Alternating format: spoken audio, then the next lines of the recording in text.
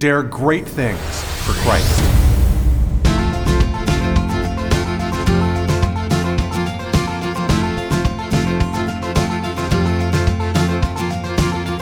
Christ calls us to dare great things. In the marketplace, as well as in the mission field, there has never been a time like the present for the spirit of the Catholic entrepreneur. Now is the time for men and women of great courage and great vision to engage our church and our culture. Now is the time to dare great things. And here is your host as we dare great things, Father Nathan Cromly, the president and founder of the St. John Institute. The easiest way to get lost in doing anything is to not know what you're trying to do to begin with. Anytime we're called to lead a project of any kind, our leadership begins with vision. But what if we can't find a vision? Is there something deeper at the root of being able to cast a vision for moving forward? There is. We call it the power to dream. Dream is the power within a leader to reach forward towards something that you do not yet possess. And its roots lay in healing our ability to desire things. Hey everybody, welcome back to our session here where we're trying to go deeper together in our understanding of how to cast a vision. And I just want to begin with, an understanding that this is not something that's easy for most leaders. I think this is actually one of the parts of leadership which is the most difficult. In my experience working with leaders, this is an area where you kind of have a special gift for it or you don't. And that's what most people think. And I agree that there is definitely a proclivity in some people to be able to see what doesn't yet exist and then to be able to move a team towards that goal, right? So usually this on your different teams, these are the people that are called the idea guys, right? That's a very interesting term, because it's like the type of person that at the meetings will always come up with new ideas. Or if you have the need for ideas, you can always turn to the idea guy, so to speak, and that person will just come forward with, this is where we should go. And it seems like almost second nature to them. And you can, on the one hand, really envy that type of person. Like, how do they always have this ability to see where there is nothing into this black box, right? And then pull out something that doesn't exist yet. But on the other hand, it's also a bit of a cross because I am an idea guy. And let me just tell you, idea guys are not always appreciated the way that we ought to be, right? Because on the other hand, you can come up with so many ideas that it can really boggle or confuse the processes that are in place because in the end, you can only really do one thing at a time. And so you can have too many of these. But I find that the struggle we have most of the time isn't that we have too much vision. It's instead that we really struggle to find something that innovates, something that breaks forth into the space of what we're trying to do and does it in a new way that redefines the box in which we're operating. I'm saying this is something that is unique, is a powerful tool in leadership.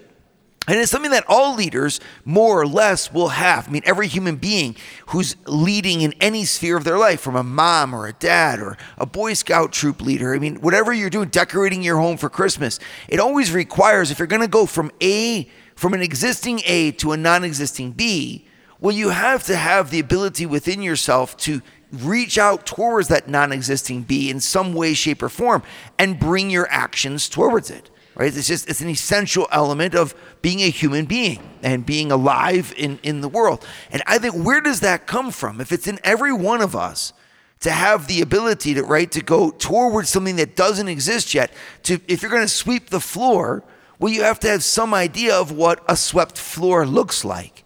And then you have to have some idea of what you're trying to do when you're sweeping the floor, something as simple as that, or folding the laundry.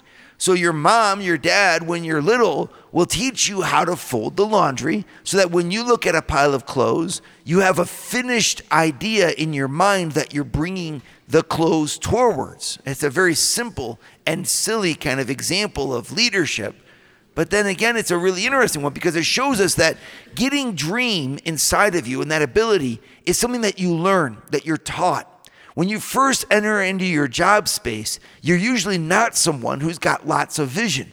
You're someone who's learning to have the vision. You're learning how to accomplish the task, how the things work, so that your ideas aren't just pie in the sky wishes, but they're actually concrete realities of what could be given the circumstances that you're currently in, the team that you have, the functioning that you do, the mission that you've been given. That realism is a key, and we're going to talk about that. It's a real key to being effective in your vision casting. But that realism is built upon an initial intake that's very important. And especially for those of us who are in leadership and we want to bring our people into innovative ideas or at least into leadership themselves, where they can move the ball forward for you. This is the dream of everyone who owns a business, is to have all of your employees wanting the goal as badly as you do, right? So how do you do that? Well, immediately ask yourself the question, am I training them to be sufficiently aware of what we do that they can bring it forward? Am I keeping them just in a silo in a little box where they're just supposed to do their thing and they don't have that overarching vision or the ability to even see it so that then they can lay hold of it? Right? So that's an important aspect to this, but it's not at the heart of it. If I really sit back and I say, what enables somebody foundationally to look from an existing point A towards a non-existing point B and say, I want to move us from this existing point A to that non-existing point B? I mean, where does that come from? Well, I think it has its foundational root in the self-assertion, self-confidence of a human being to say, I know who I am, and deep down inside, I know I have a right to say something. And we talked about that in the previous session, but more to the point, it has its root in the power of a human being to desire, to want. And your self-esteem is an essential foundation for that desire to want, because if you look at the philosophy of human desire, a desire is always for a good that will augment who I am, build me up, edify what is currently there. So if I do not love what is currently there and don't appreciate and accept myself as a good, I will have a really hard time wanting anything that's going to add to me. And you see this when a person's self-esteem is flawed, the sign of that is that they won't want anything. You say, don't you want to eat? No, they don't want to eat. Don't you want a new job? No, they don't want a new job. It's almost like they've given up on life. And if you really analyze why they've given up on life, a lot of times it'll be because they don't foundationally see why they are good or understand or appreciate their own potential as a human being. And when that's broken, the sign of that is that they're not going to reach forward towards anything new. And then, of course, the fruit from that is that they're not going to lead anything. They're going to be on the sideline of life, watching as life passes them by, and other people tell them what to do. And all they're really seeking is to be left alone, because deep down inside, they don't love themselves enough. And of course, this is where being a Christian is such an asset, because we are called as Christians to love ourselves as God loves us. That's a real foundational, beautiful, redeeming, creative blessing, that as God loves me, so I can love myself. And I need to love myself and see myself as God loves and as God sees me. And I get to do that because of the redemption in Christ, who looked at me and my sin and looked at me and my brokenness and then gave his life for me. The Son of God died for me. He loves me so much that he died for me, and he gave me his grace, and he gave me his body and blood as my food and drink. Right? So if I can adjust myself to reality and look at myself through his eyes instead of the eyes of condemnation or the eyes of the world or the eyes of whatever, well, then there's no stopping what I can do.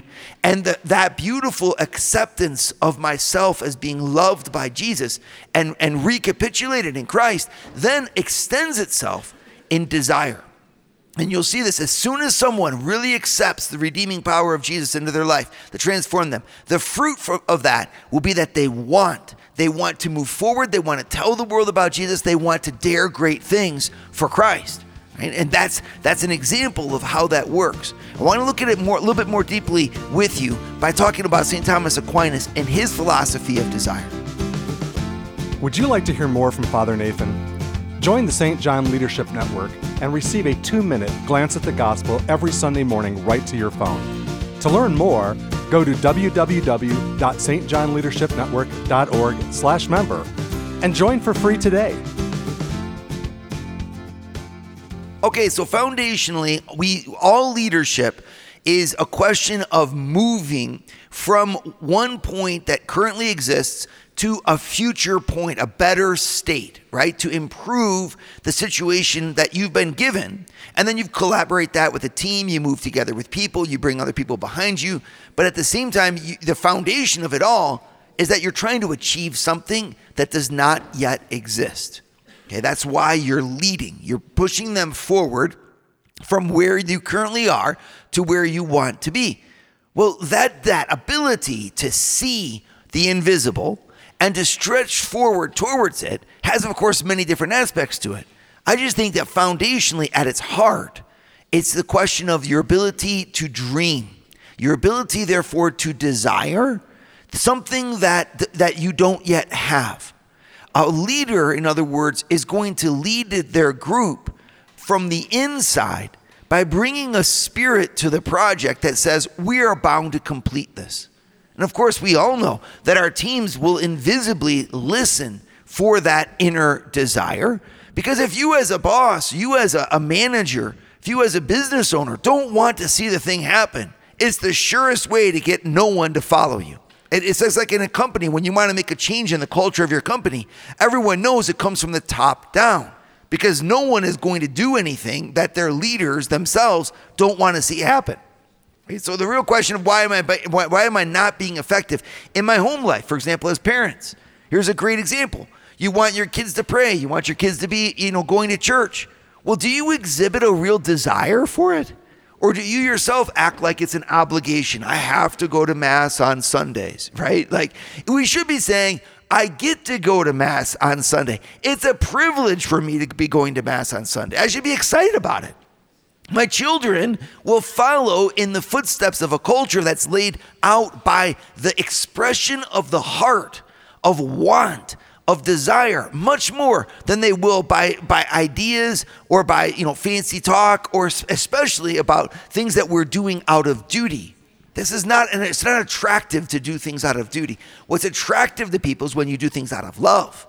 Well, love foundationally is about this hunger inside. Where I look, and this is where St. Thomas Aquinas comes in. Thomas Aquinas looks at this and he says, what's happening when you desire is that you're actually looking to increase your own goodness, right? So you see something out there that's not you, that if you possess or interact with, will build up what you currently are and what you currently have. So my love for the other is rooted in an understanding of my love for myself. Now, it's subconscious. You don't think of it that way. But the healthier a person is, the more that they love to love. The more that they're not afraid to give, because you receive so much more when you give than when you keep for yourself. It's like that scene from It's a Wonderful Life when Jimmy Stewart's pondering what he's going to do in the presence of a bank run. And he looks at the picture of his dad, who's this saintly kind of figure in the movie, a very generous banker who helped out all kinds of poor people. And his picture of his dad's on the wall. And underneath the picture of the dad, there's a little saying. It says, "You can only keep what you have given away." And he looks at that, and then he decides to go ahead and try to help all these people with the funds just like his dad did. But you can only keep what you've given away. Well, you see how that works? Like, you've got to, first of all, accept that you want to keep things, which is why then you don't mind giving it away. You don't mind desiring and wanting things because you foundationally have accepted that you are good. And that healing of your vision of yourself, which Christ gives us, is therefore the key to unlocking this second stage, which is really the heart of casting a vision, which is resurrecting in yourself your own heart. That, darn it all, I want something. And it's okay to want something. It's okay to say that where I'm currently at is inadequate and that where I'm going is going to be better. The optimism that drives any leader is founded in the dynamics of their inner desires. In other words, I can't lead anyone if I'm not enthusiastic about where I'm going. If I'm not optimistic that where we're going is a better place, they're not going to follow me to a place that's no good. I mean, if I'm dragging my feet and if my head is down and if I'm not even, speaking convincingly about what I want, the people are going to say, well, he doesn't really want it anyway. It's not a good thing for us. And therefore, they're not going to follow. But if my vision is inhabited by hope, by the desire that where we're actually going is going to be even better than where we are now, and that hope itself is rooted in this deep wanting desire that I've allowed to inhabit my heart, I become an attractive person. An idea becomes sellable, becomes buyable by the people around me. The more that inside they see that I'm genuinely excited about what it is that I'm trying to sell, trying to bring my people into. And of course, isn't this, again, an amazing Christian moment where we see the power of Christianity and how it affects our leadership? Because Christianity foundationally is about love. And all love foundationally is about a desire, wanting another's good, wanting to see another flourish. Whenever I love anyone, loving God, loving my fellow human being, I enter into a dynamic of thirst where I quest and reach out from myself towards the goodness that I see deep down inside of them in order to make that goodness shine out even more. When I'm in love with somebody, I'm at their service, at the service of their good, but with a desire. It's almost like my love allows me to look into the future, into things that don't yet exist, which are not yet in my hand, and to make them come alive. And that's the power. Therefore, as a Christian person, I have a unique advantage in terms of leadership because I have an opening in my heart naturally towards moving everyone forward.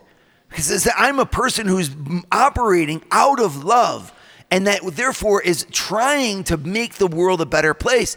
It's only natural that ideas will come forth from that leadership will be the output of love. And of course, this has huge implications for your home life as well. If you want to lead your family better, fall more in love with God. The more that we love God, the more that we're able to love the people that are around us, the more that ideas, that innovation, that change, that true leadership is going to be possible. Would you like to start your Thursday mornings with a scriptural leadership lesson? Join the St. John Leadership Network, where Father Nathan hosts a 30-minute call at 6:30 a.m. in all 4 U.S. time zones. To learn more, go to www.stjohnleadershipnetwork.org/member and join for free today. So we're talking a lot about the understanding of desire here and its power, because you can understand anyone who really wants something will be the source of change. Right? And the source of action. If you want to start something, start a fire, start a movement, make something happen in your workplace or in your family or in your marriage, it all starts deep down inside with asking, do you want it? And of course, literature and cultural expressions of arts are full of this same theme. I'm thinking of a silly kind of example, but it's a good one, of Rocky, right? The Rocky series. And each one of the Rocky movies, what happens is that Rocky has to go back and really ask himself what he wants to accomplish. Does he want to keep on fighting? Is there a fire in him that he can't put out? And of course, there always is. They call that fire the eye of the tiger. And you've got wonderful movies that are inspirational to us, but they're inspirational because they're real. When you're really challenged with a lack of leadership, for example, in your spouse, or a lack of leadership on your team, you got to go back and say, what's going to get them to want this the way that I want it? It's a lot of times I work with small businesses, and as small business owners will struggle with this because they've pushed from 0 to 1, right? They've gone from nothing to having an established business, and they're looking to pass that on to the next generation. And they look down and they're like, I don't know if they really want this the way that I do. Do they have inside of them the fire that it's going to take for them to be able to effectuate and do everything that they're going to have to do? And you can look down and say, well, deep down inside, it's not a question of just having skills. It's not a question of having resources. It's a question of having desire. How do you open the heart to want things. And there, of course, our Lord and our faith is the key for a lot of that healing. A Christian, in other words, is someone who has adopted a mindset that they are in the world to improve it. And therefore, we've already said, I am by nature as a Christian an agent of change. I am therefore by nature as a Christian, I am a leader. All right? Every Christian is called to lead because every Christian has been given the mission by Christ to heal a broken world, to bring change in a positive way. Right? And so our desire, especially for the more that we are Christian, the greater our desires will be. Because the more that we're Christian, the more that we've surrendered our life into an optic of love that stretches out from ourselves towards the good that we are in love with. Now, when we are in love with Christ and his good, well, then operating as agents of his kingdom wherever we are becomes an automatic, almost automatic response. It's something that I submit myself to because I can't live in my job as if I wasn't a member of the body of Christ in my job. I mean, a lot of you are not happy where you're working and you say, I don't even know the purpose of what I'm trying to do. And the problem isn't the job itself, it's the attitude you're taking into the job. You're not looking at that job as a gift between you and your Lord, where every day you get to go into that grind, into that battle, into the defeats of yesterday, with a mindset that you are there in order to fight for Christ, with Christ, and in Christ. Right? It says like you're looking at your battle from a wholly non-Christian perspective. When you adopt an attitude of faith, then you say everything that's going to happen to me today has been foreordained and provided for by my God, and I am here in order to labor out of love for him. And therefore, for my fellow human beings, as I push things forward in a way that has value. But if you're really convinced that your job has no value, well, then maybe you need a new job. You know what I mean? But like, don't sit there and allow your heart to grow sterile under the weight of someone else's yoke when you are serving the yoke of the King of Kings, right? And that's what's so powerful about putting your faith life into your work life, because it allows the freshness of love to be at the source of the changes and the leadership that you need to exhibit every day where you work, right? So deep down inside, I know what's difficult about this ability to dream is that it means accepting a certain ideal, a certain ability to see what is not there. And there's a lot of people that just have a real trouble with that because you're so focused in on the problems that are in front of you that it's hard to open yourself up to the solutions that could come. I'm reminded of Aristotle. He talks about 4 different elements. There's earth, there's water or liquid, there's gas, and there's fire. And he says each of these elements has its own way of moving. Right? And he says earth, for example, always moves down. Right? And I feel like there's a lot of people out there that are just like that. They're like rocks. And no offense, we all love all the rocks in our life, But at the same kind, rocky people are people too. Earthy people are people too. But it's kind of a downer because no matter what is brought up, it's the same thing. It's the inevitable will happen. This is the way it is. Some things will never change. That's just the way it is. And then, leave me alone. You're not going to be a leader if you're like that. If you have one set motion and it's always down or into where the weight of things pushes you, well, you're never going to push beyond that. You've got to get over that. The second element, he says, is liquid or water. And he says a liquid or a water will take the shape of anything that holds it. This also is not a good analogy for leadership, right? Leadership doesn't take the shape of whatever holds it, right? It pushes beyond that shape. It changes the environment. But there's a lot of people that are just like water. Hey, if you give me my parameters, I'll do it perfectly. And we know this, and maybe that's a valuable member of the team, but they'll never rise because they're not trying to rise. All they're trying to do is satisfy your expectations, and then that's it. But you couldn't give them the problems that they need to solve. You can only give them the tasks that they need to accomplish. They're like water. So they're always pleasing to you because they've hit whatever parameters you've given them, but then again, they're not really leading. The third type of person, or third type of element, which is analogous to a leadership personality, is that of a gas. And he says a gas goes in every direction at the same time. So it really is like, it's wonderful, it's there, but it just moves up, down, sideways. It doesn't have any substance to it.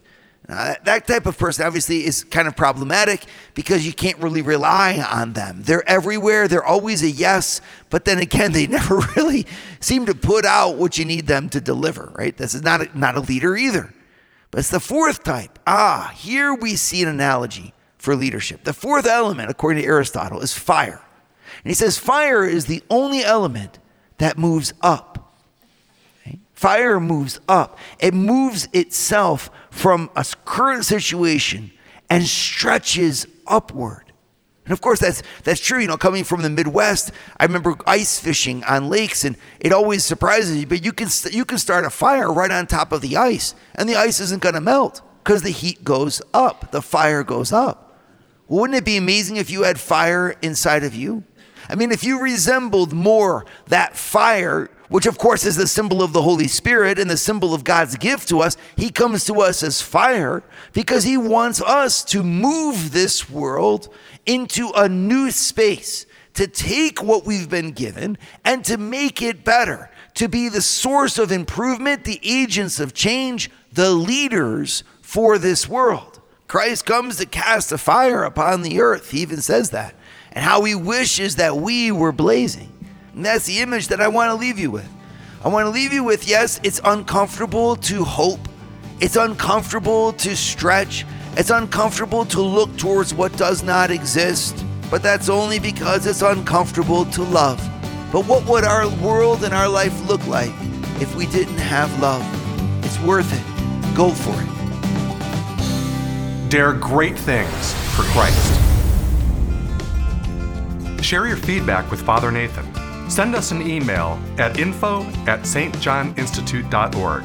That's info@stjohninstitute.org. And don't forget to subscribe to premium video content to form, unite, and inspire you at Eagle Eye Pro on our website, eagleeyeministries.org. That's eagleeyeministries.org.